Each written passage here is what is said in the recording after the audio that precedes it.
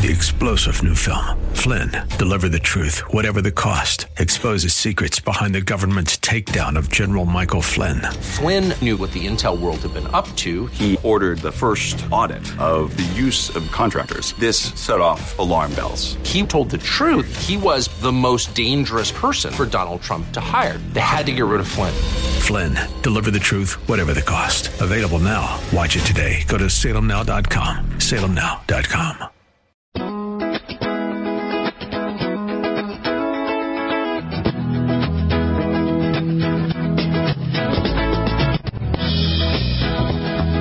Good afternoon and welcome to another Saturday on Woods and Water, South Carolina.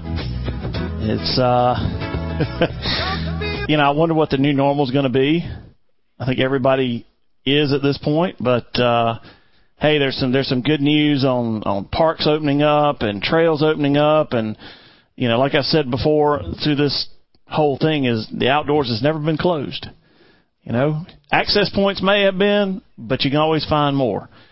So hang in there. We're getting there, and then spring's here, summer's coming, the beach is going to be open, and look, it'll be okay. Well, it's going to be a busy show.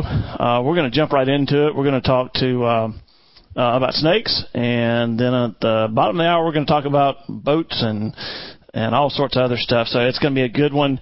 Thanks for tuning in, and let's jump right into it because we've got Chris Jenkins. He is the Chief Executive Officer of the Orion Society, which is just a little bit south of the border here in Georgia. But look, they are a highlight of the Southeastern Wildlife Expo every year. I go down there. I have to go to the Orion tent. And, Chris, I have to go handle that indigo snake y'all got in there. He is a monster. Yeah, they're beautiful animals, Roger. It's true. So they're actually a snake-eating snake. Now they'll even eat venomous snakes. Yeah, but it's an amazing snake. All one color.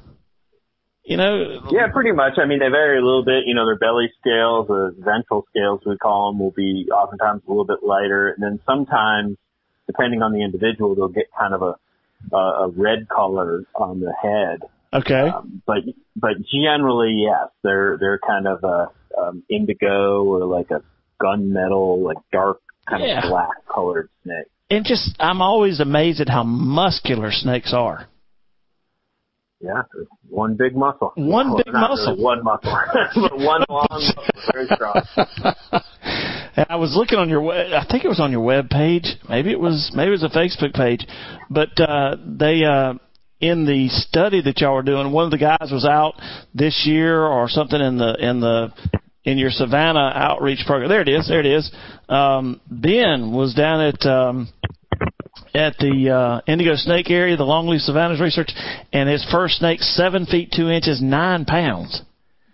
Yeah, that's a good sized snake. They're the indigo snakes are the largest native snake in North America. The record length would be about 8.5 feet. Wow. And that record comes from down near the Everglades. It's typically longer down there. But yeah, any indigo snake over 7 feet is a very impressive animal. Those are ones that you don't come by too often. Yeah.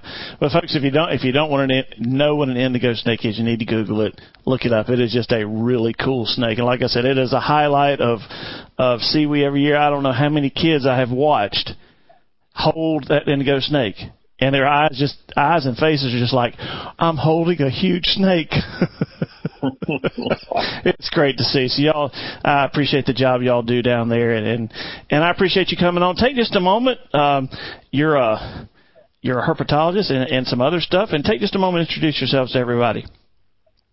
Yeah, so I am Chris Jenkins. I am the CEO of the Orion Society, and the Orion Society is a wildlife conservation organization that focuses on conserving reptiles and amphibians. We're based here in the Southeast, but we work beyond. We work throughout North America, and have some international projects. I'm also adjunct faculty at the University of Georgia, and where I do have graduate students and work with postdocs and do those types of things. And then also relevant to your audience, I am an avid hunter and fisherman.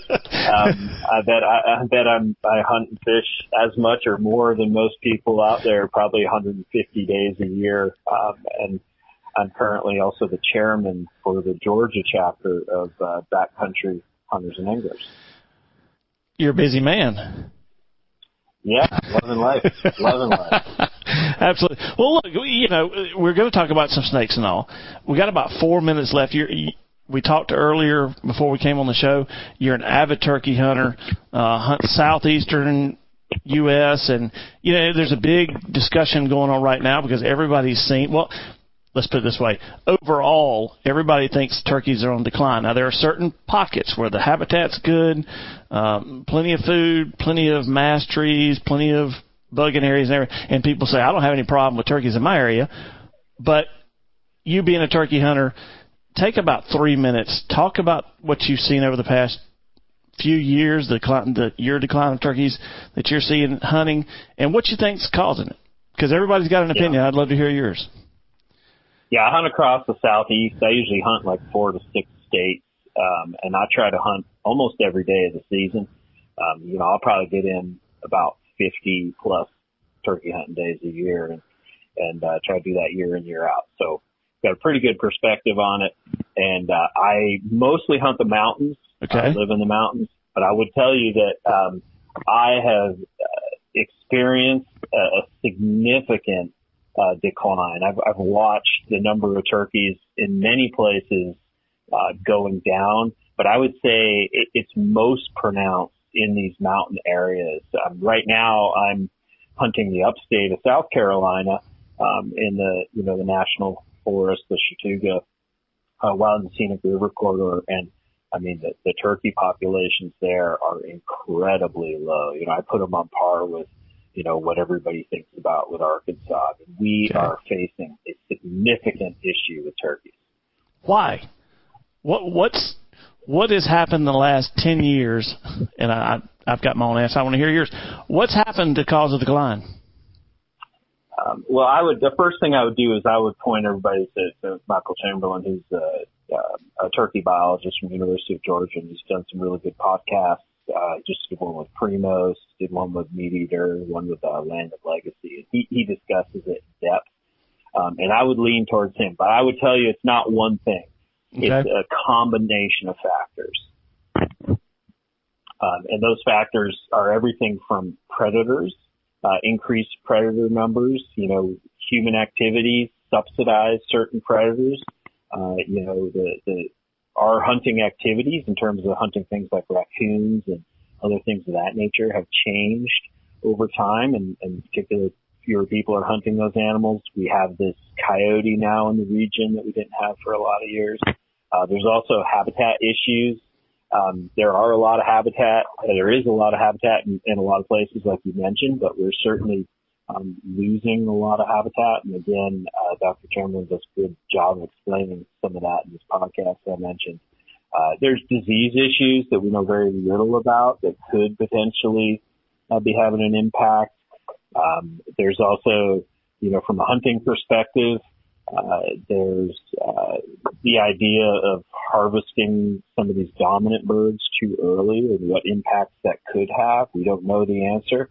And then this year, of course, it's kind of a perfect storm with this pandemic we're facing, and everybody's out turkey hunting right now. Yeah. And we could see this could be a year that really puts the nail in the coffin for some localized areas. And I would encourage everybody to go listen to that latest Primos podcast, because that's exactly what they talk about, the effects of coronavirus on turkey populations, and Dr. Chamberlain's on that.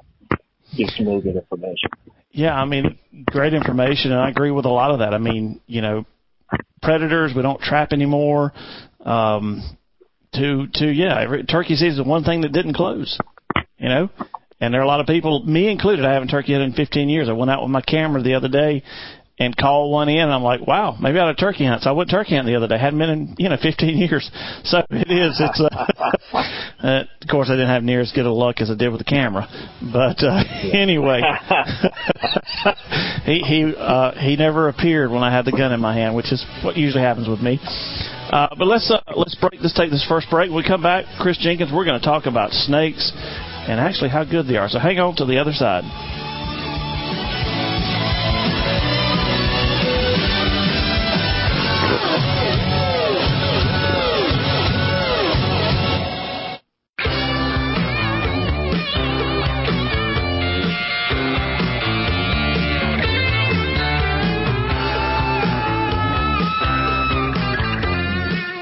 Welcome back from Woods and Water, South Carolina. We got a little bit of intro there with Chris Jenkins from the Orient Society. Not talking about snakes, talking about turkeys. You know, I'm serious, Chris. I went out with a camera, hadn't turkey hunted in 15 years, and I had a box call, and I was like, okay, I hope I remember to do this. Turkey was on Google Earth. He was 285 yards away from me when I started calling. He came on a run, left 2 hens. Hello? That just doesn't happen. And he was within 12 yards of me before he smelled a rat, you know. And I got some great pictures of him, which was what I was after. But I was like, oh, great, I could call this. And I went the other day and, of course, called, and nothing. Same place. Turkey's still there. My brother's seen him. I didn't get any answer. So, but and I appreciate your insight on the turkey population decline. That is it's always, everybody's got an opinion. It's always nice to hear somebody else's opinion as to whether you agree or disagree, and then you need to go research why you disagree, you know? Yep, exactly. Okay, snakes. Look, I'm not a huge fan. I grew up in the country, and I would hate to tell you how many green snakes I caught, black snakes I caught, copperheads that I ran from, water moccasins I ran from. Now snakes are kind of like, okay, I know they're out there. I really don't like to go where they are when they're out. But I'm not afraid of them. I'm just I have a healthy respect for them. And I think that's where I'd like to start this off. We need snakes, right?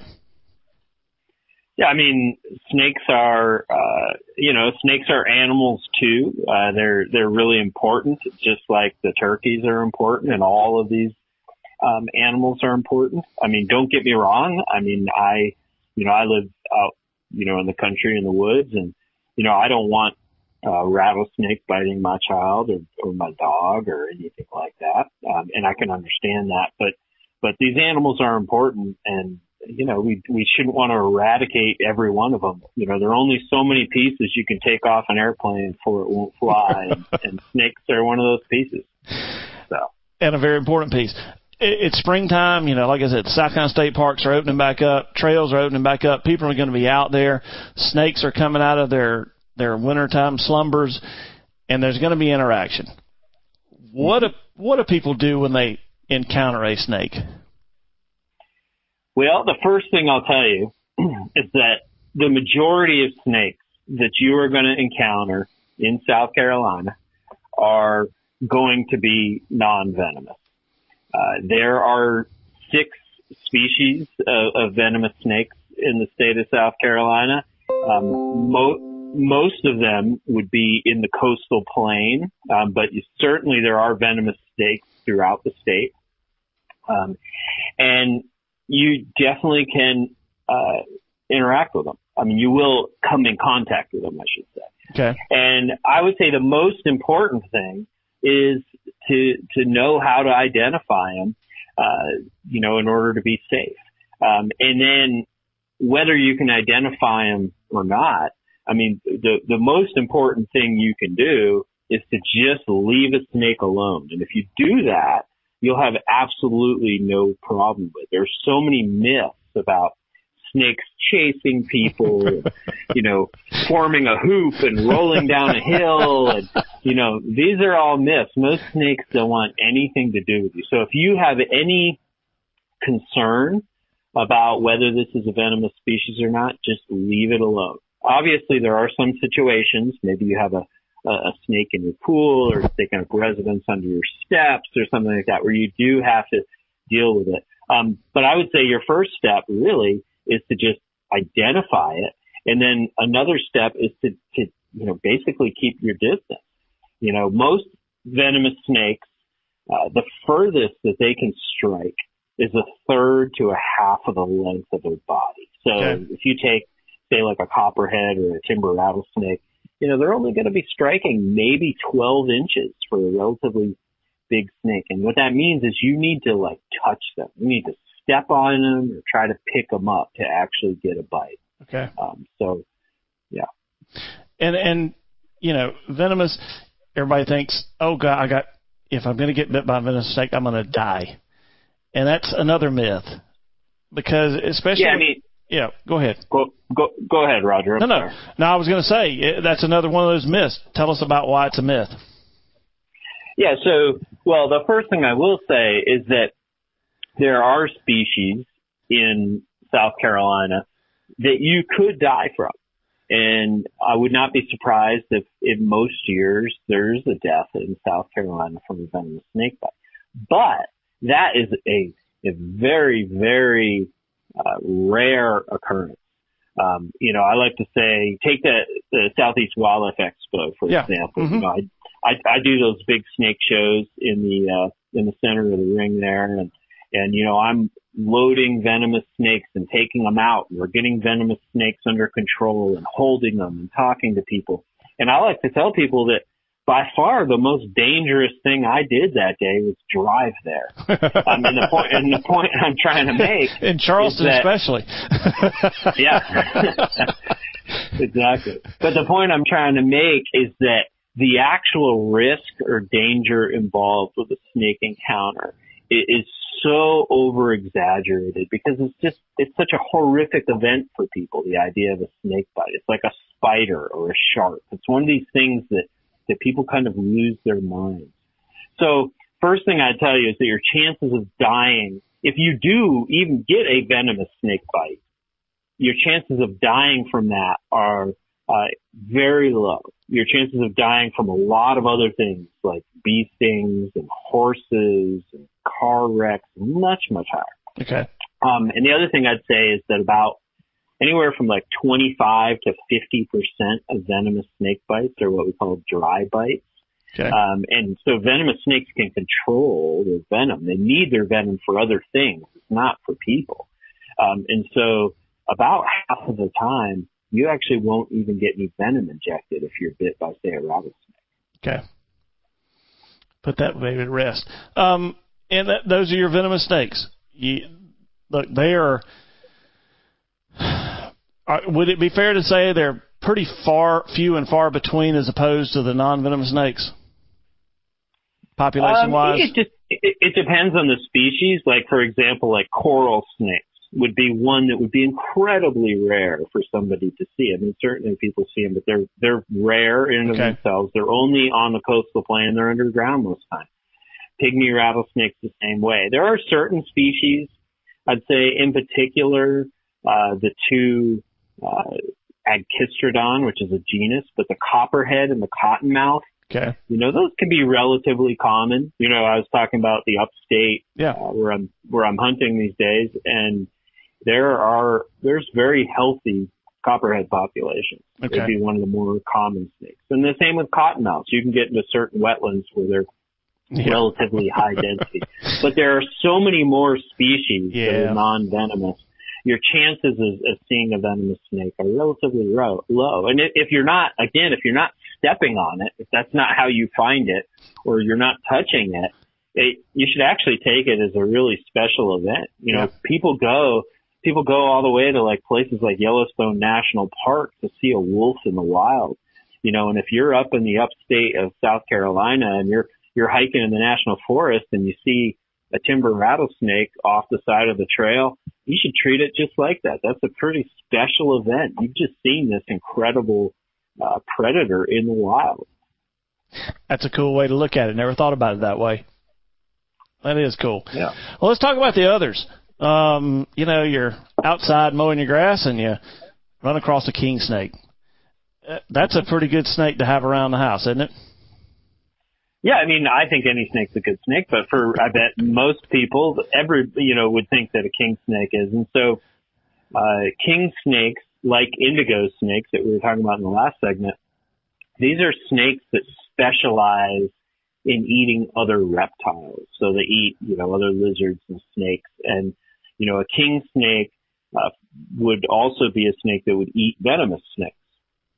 So typically they're immune to the venom of the venomous snakes that they live in the same range of. And, so if you have a king snake, you actually have a venomous snake predator in your area. And there's plenty of those others. I mean, even just a common black snake or a green snake, I mean, they're eating stuff you don't want in the house. They're controlling the rat population, would you say? Yeah, so, all snakes are predators. And so many of them eat small mammals, which, cause, people problems. A lot of them eat insects of different types, some of the smaller snakes. So, yeah, I mean, snakes are definitely feeding on a variety of, of animals that we think of as pests, animals that cause us problems of one type or another. So that is another way to think about it. I mean, having a rat snake that's living in your barn is definitely, that snake's going to be feeding on rats in your barn. So that's a benefit in and of itself. We hear it all the time. The only good snake is a dead snake. Got about a minute. What do you say to people that have that attitude? I just say to snakes are animals too. And again, I don't want them on my back step, but when you go out into these wild places across South Carolina and you go out of your way to kill a snake, you should just give them a break. That animal belongs there. If I was going out of my way to kill every black bear that I saw in the state, people would be up in arms. But, people don't feel that way about snakes. But again, snakes are animals too. Get over the fear, and enjoy this amazing animal that is incredibly diverse in South Carolina, one of the top states in the country for snakes. Pretty cool. And that's where we live. Well, I mean, I think it was a pretty good interview. It got about 30 seconds left. Anything else you want to say in closing? No, I'd just say that, again, kind of end it with a similar note that snakes are fascinating animals. We're trained from the time we're young to fear them. Get past that and just appreciate these animals for what they are, just another animal in the woods that are really interesting, and I think that'll change your perspective a little bit if you think about it like that. Chris, I appreciate you taking time today to be on the show. Folks, the Orion Society, their website is orionsociety.org. That's 1 R, 2 N's. And Chris, thanks for being on the show. Thanks for your insight into turkeys and snakes. And we'll have to do this again sometime. That sounds great. Thank you, Roger. Yes, sir. Thank you. All right, folks, hang on through the break. We've got more Woods and Water, South Carolina on the other side.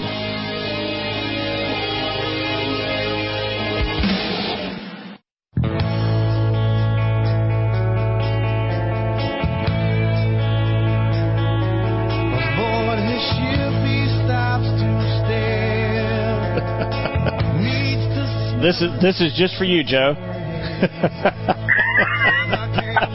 It's coming up for you. Hang on. It's coming. A little hootie. But it's coming up with your place here.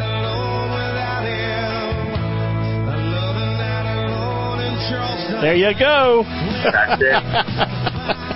You know that he is the voice and the face of South Carolina tourism for 2020. Oh, he is? He is. And he's in your backyard. He is. He lives not far from me. In fact, we've seen him in Target a few times. There you go. I understand he frequents every place a normal guy frequents. He does. He's a great guy. The only problem I have with him is when he was younger, he made me laugh. When he sings now, he makes me cry. You know? That's exactly right. No, that's exactly man. Right. Well, folks, we're talking with Joe Abetta. I met you at SEFWA down in Hilton Head, which is the Southeastern Association of Fish and Wildlife Services. It we just started talking, and we stood there and we talked and we talked and we talked. And Neil Paul from Visit Anderson was there, and he talked and we talked and we talked for a couple of days. And you just, man, life experiences, you've got them. Well, thanks a lot, man. I appreciate that. No, we did have a good conversation. It was just kind of funny how, we just started talking, like you said, and you could tell we were just three, go boys from South Carolina, just having a conversation, shooting the bull. I think is pretty much how I'd sum that up. Yeah. I wouldn't call it talking. I'd call it shooting the bull. Okay, shooting the bull. Okay, well, I can agree with that because, I like to shoot the bull too. There you go. But seriously, you've got a lot going on, and we talked about it. He works a lot with Raymarine and FLIR. I mean, exactly. You're would you consider yourself a sales representative for them, or what do you consider yourself when you're dealing with Raymarine and FLIR? Yeah, so I'm the director of business development there you go. for FLIR Maritime, and we sell the Raymarine brand under FLIR Maritime.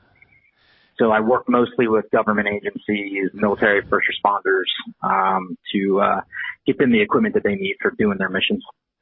And then he says, hey, you need to download this. You're an outdoorsman, hunter, fisherman. You need to download this app. It's called ICO. And I was like, ICO? He goes, in case of, and you've developed this app. And when I originally thought about getting you on and we talked about it, I wanted to do both. I think we both decided that ICO deserves its own part of the show. And we're not even going to bother with that today, but hit just a little bit on what ICO is. ICO is a personal safety app that keeps your information private. And when you go out on a boat or go for a run or a hike or any kind of activity by yourself or even with a group of folks, it discreetly tracks you, does not share that information with anybody. However, if you fail to check in or if the accelerometer is triggered in your phone due to a fall or an accident, it will fire off an alert back to the user and say, hey, are you okay? And if you fail to respond, it will then initiate an emergency notification to your designated point of contact. And hopefully in the near future, it'll be tied directly into the new E911 system. Wow. And that's something he's done. That's, I guess, maybe job number 2, or I don't know, where you consider that 2 or 3. And then also at that time, you didn't tell us this, but shortly after, right. You and I guess your brother acquired the Towboat U.S. Services in Charleston. We did. Yep. My brother and I. He's a licensed 1,600-ton master. He runs big articulating tug and barges carrying petroleum products in the Gulf as his day job. And my background in the U.S. Coast Guard for 24 years. We were approached by the former owner of the local operation down here, and through my relationship that I developed with him, basically selling him Raymarine and FLIR equipment to his boats. About 9 months after that meeting with him, he sat me down one morning and said, hey, would you be interested in buying this? And I was just kind of caught off guard, like, I have a full-time job and a couple of other projects in the works. And it's funny because, everybody has a mentor. Sure. And I called my mentor immediately, and I mentioned it to him. And I can't say exactly what he said because, this is a family show. Yes, FCC is listening. That's right. He said, are you crazy? How do you even have time for doing what you do now? And I just kind of laughed, and I took that as a challenge and sat down with my brother, and of course, he was all on it, and then we had to, of course, sit down with the bosses, our wives, who, by the way, are technically the majority owners of our company. So this is a woman-owned company, and they're very active in the day-to-day operation of our company. Because, like I said, my brother and I, we had full-time jobs. Sure, yeah. So it's just one of those things, and we prayed about it, we talked about it, got some counsel from family, and next thing you know, we're the proud owners of a major national operation in one of the busiest and most historic ports in the country. and Steve Little is the guy you bought it from, right? That's correct. We purchased it from Steve Little. Great guy. Oh, yeah.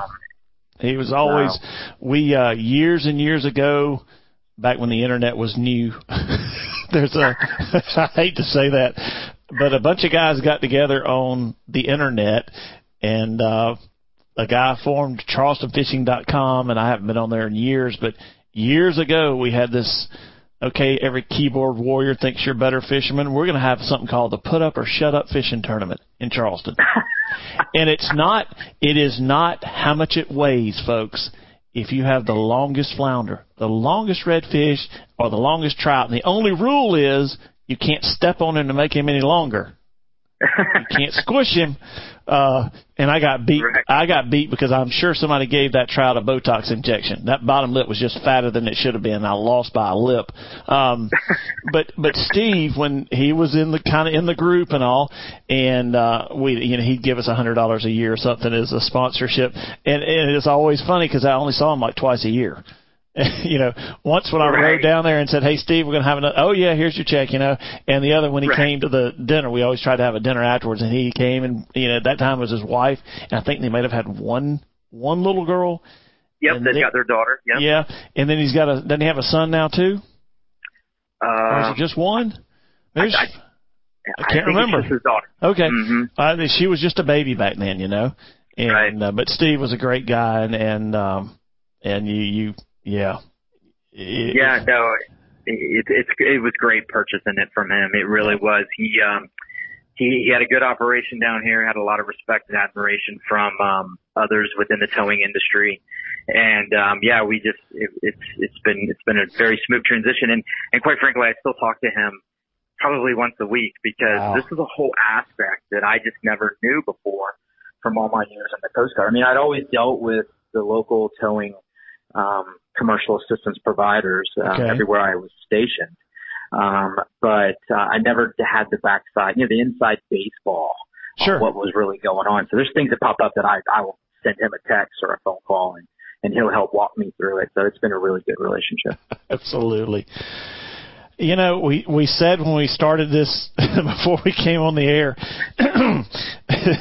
we don't have near enough time to do what we wanted to do. We've only got like maybe 2.5 minutes left in this segment. That's not enough time for a good story, is it? No, because, what do you want to know? Do you want to hear about the people that we caught on a boat naked one night? Or do you want to hear about the two guys that we rescued hanging onto a cooler? Or the drug interdictions? It's like there's 11 missions in the United States Coast Guard. Okay. And so you can just pick one other than ice breaking, because I've never been stationed north where there was snow. Okay. And ask me about that, and I could probably give you a good story to go with. Well, okay. Well, let's save the story for the next segment. You got about a minute or so to go, a minute and a half. Gosh, okay. I hate when it does that. Where are we? Tell us in a minute. Talk about your Coast Guard experience. Sure. 18 years old, right out of high school here in Charleston. Didn't know what I wanted to do. I met this really pretty girl and knew that I couldn't do what I was doing at the time to really, keep her interested in me. So her grandfather was retired Coast Guard, and I had heard about the Coast Guard a little bit because my grandfather was in it during World War II, and I just literally walked into a recruiting office on a Thursday and said I wanted to join the Coast Guard, and I guess they must have been desperate because I wasn't the best student. I just was lucky enough to have never been caught for doing anything wrong. So yep. My background was good, and they signed me up, and I joined as an E1. I left literally 5 days after signing the papers, and next thing you know, I spun around. 24 years later, my career took me from junior enlisted to mid-grade officer. I had multiple commands. Outer Banks, Graveyard of the Atlantic. I was a group commander, deputy group commander there. And then ultimately I commanded the Coast Guard station at Miami Beach, which was unbelievable. So, I had a great career and worked with some wonderful people doing an awesome mission. And that, folks, is where we're going to come back to this one, because I asked him to give us a story, and it literally took him like 10 minutes I could see him visually scratching his head to come up with a good one. So hang on, folks. We're going to come back with Joe. Sorry about that. And get a story, and then we're going to talk about boat towing and insurance. So hang on. More Woods and Water, South Carolina on the other side.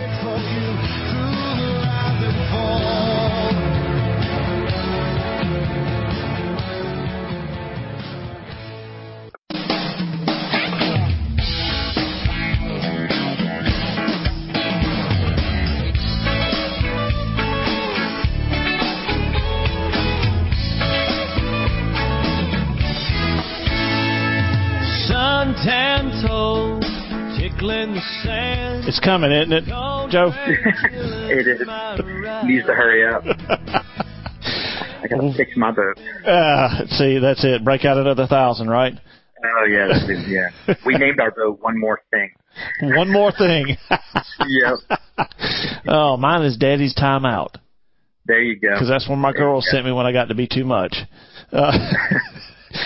Folks, we welcome back to Woods and Water, South Carolina. The last segment of the show today, we are talking to Joe Abetta. He is he's got a lot going on. Let's just leave it at that. I asked you for a story. Yes, sir. So we need a story. Sure. I think that probably the most memorable story that I have is when I was the commanding officer of the Coast Guard station down at Miami Beach. Okay. I was about 6 months from transferring out after a very successful tour down there, doing everything from search and rescue to migrant interdictions to drug smuggling interdictions. We were having a morning brief one time. One morning it was like 8:45 in the morning. We were getting ready to do a offshore gun shoot for training. And see that right there, offshore gun shoot, and we're not shooting like 30-06s. We're like machine guns, right? Right, yeah. M240 Bravos. Oh, right. Okay, go ahead. Sorry. Yeah, every fifth round is a tracer, which is really cool because they skip when they hit the water. Okay.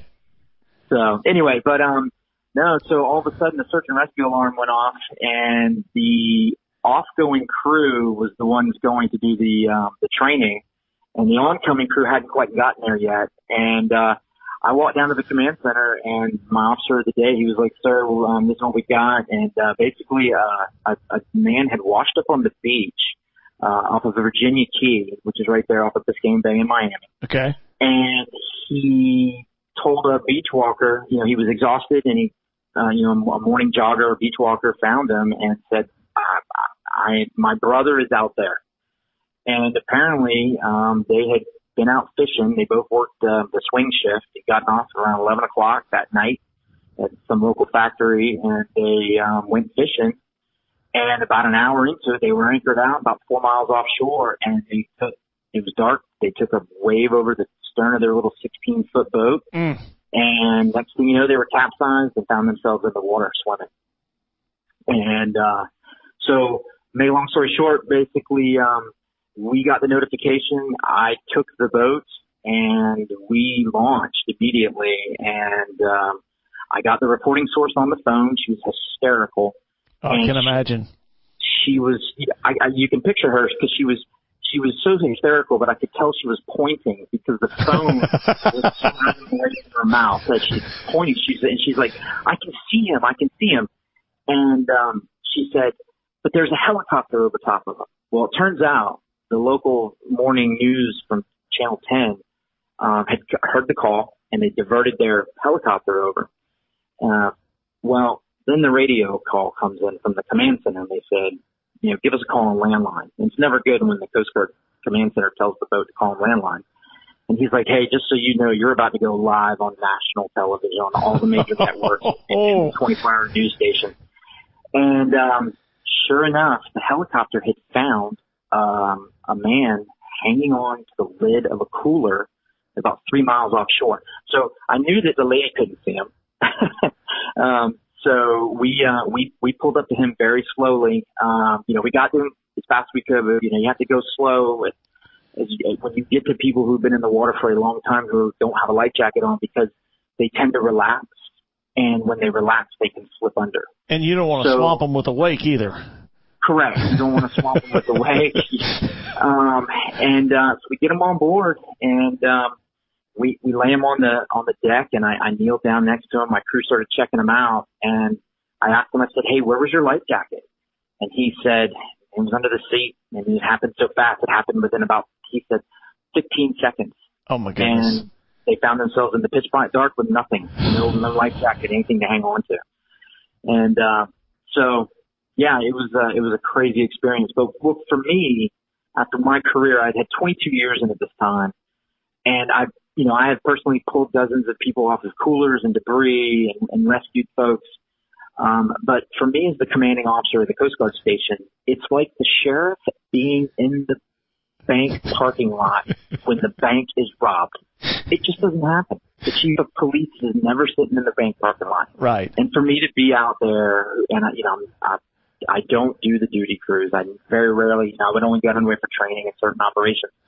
So for me to be able to save this guy's life was like kind of like to be on the boat with my crew when they saved this guy's life was just like the culmination of all these years of the Coast Guard, everything I had trained for up until that point. We are so going to have to do a after hours podcast or something and just let you sit there and talk about stories. Folks, I kid you not, at SEFWA, his was the place to be. If I was going to be walking that aisle where people were set up, I was going to be right over there. Okay, great story, man. Yep. And just one more reason to wear that life jacket. When you don't think you're going to need it, that's when you're going to need it. No, absolutely. I'm a huge fan of life jackets. I've always been a proponent of life jackets. Yep, they're uncomfortable. I get it. But it's not like a car. When you have a car accident, you're not moving and you're not going to drown. And when you're unconscious and you have a boating accident, it's terrible. The outcome is generally not favorable. Yeah. Towboat US. People. Hey, the boat ramps are back open. People are going to be out on the water pretty soon for pleasure. Right now, there's a lot of fishermen out there airing lures and all sorts of stuff out and catching a lot of fish. Like a life jacket, a good towing membership. We want to make a differentiation between boat insurance and towing insurance. A good tow policy is indispensable.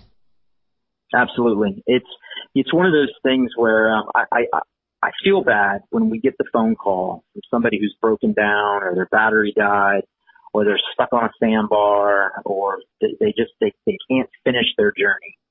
And they call up and I ask them if they have a Boat US membership, a towing policy, or towing membership, and they say no. Because the hourly rate for us to move a boat with a licensed captain with the type of equipment that we carry is not cheap. No. And it's upwards of $300 plus an hour. Yeah. And a towing membership costs, for the top level towing membership with Boat US, is $179 a year.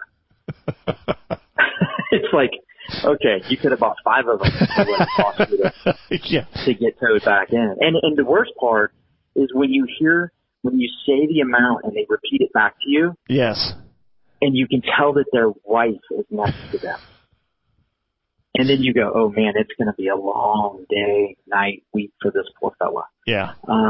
What I like to do is when people call me and I'll call our dispatch and we find out they're a member, we say, okay, well, hopefully you got enough supplies to keep on, enough bait to keep on fishing, and enough beverages to keep yourself hydrated until we get there and sit back and enjoy the fishing while you wait for us to come get you.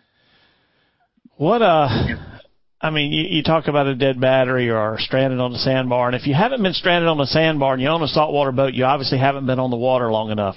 Or you're a liar. Or you're a liar. I wasn't going to call my listeners liars, but that's the other thing. What are some of the dead battery? Well, I've had them probably on the sandbar. You're probably not going to do that in the upstate, on Lake Murray or Lake Hartwell. Out of gas is another good one. But Charleston gives you some unique opportunities. And if you keep up with the Facebook page, y'all do some pretty cool stuff. We do. We got the common stuff like you mentioned, the batteries and the out of fuel, but then we get the people who are up on the sandbar or came out of Shem Creek and are new to the area and didn't realize the Crab Bank. Absolutely. In fact, if you go to our website, towboatuscharleston.com, you will see a video of us that was taken by the tourist helicopter that went over as we were actually pulling a guy off of Crab Bank. And it's amazing footage, and it just goes to show you this. There is no day is the same in our world as a towboat operator, towboat captain. So it's invaluable. And then we get the salvages. The common things that we see are the big storm's coming. Sure. And the bilge pumps are running all night because it's a torrential downpour for 8 hours. And then the battery dies because the shore tie wasn't turned on. And then the boat fills up with water, and then, as you know, it just only gets worse from there. Yes.